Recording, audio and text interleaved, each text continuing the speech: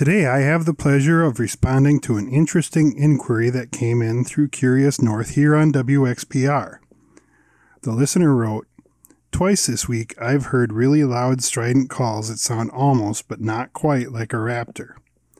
Best described as chirping, but loud. Once near the Davenport Street, Wisconsin River Bridge, the other by the Boyce Drive Bridge over the Pelican. The calls were echoing as if under the bridge. I followed the sound with my binocular and eventually discovered river otters. 2 each time. They seem to enjoy the amplification and reverberation provided by the bridge. Here's my question. What are otters up to in mid to late March? What's the chirping all about? What type of den do otters use? What's their typical life cycle?" What a great topic this is. I find river otters so interesting. They are a clever and complex creature by all accounts. Otters are Wisconsin's largest member of the mustelid or weasel family. Its cousins include the tiny family namesake, the weasel or ermine, as well as mink, fisher, martins, and badgers. It used to include skunks as well until a recent reclassification by scientists who put them in their own family group. You could easily consider otters an aquatic or semi-aquatic mammal. They are at home in the water, moving far more cumbersomely on land. They are built to swim, with dense, smooth fur, a long muscular tail, a streamlined torpedo-shaped body, and webbed feet. They eat mostly aquatic organisms, including crayfish, mussels, aquatic insects, frogs, turtles, and fish. While they are sometimes blamed for lower numbers of trout or game fish in occupied waters, stomach content studies have shown that they eat more than twice as much rough fish as game fish, especially seeming to prefer chubs and suckers. Otters can hold their breath for up to 8 minutes, which is important when trying to chase and catch an underwater meal. Otters apparently breed in or underwater, too. We don't exactly know their peak breeding season, but it's likely in late spring or early summer. They are den animals, meaning they occupy a hole of some kind to give birth to their young. Might be an excavated burrow with an underwater entrance, or an old beaver lodge, sometimes even an old hollow log or other depression or hole.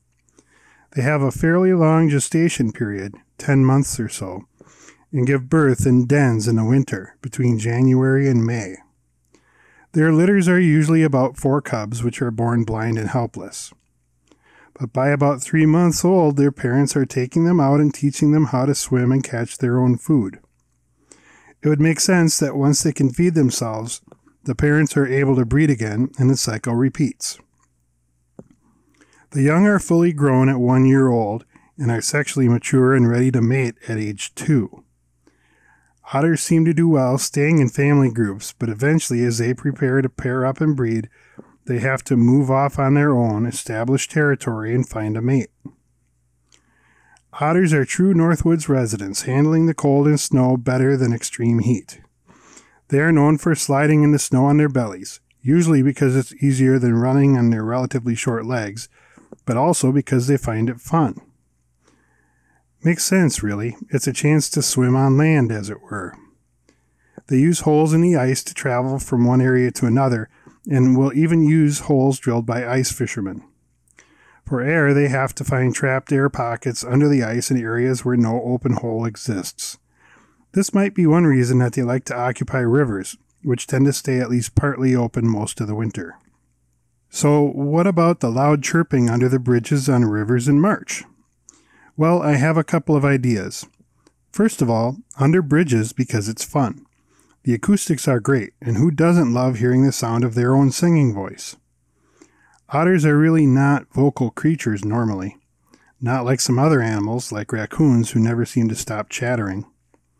Otters usually only communicate during breeding season or to communicate with family members, maybe in a defensive posture.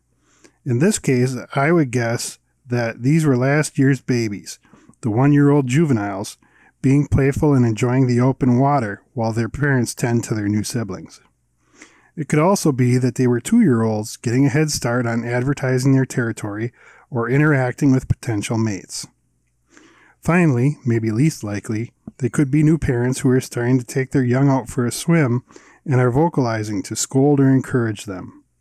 March seems very early for that, especially this far north, where it seems unlikely that the young would be born in early January.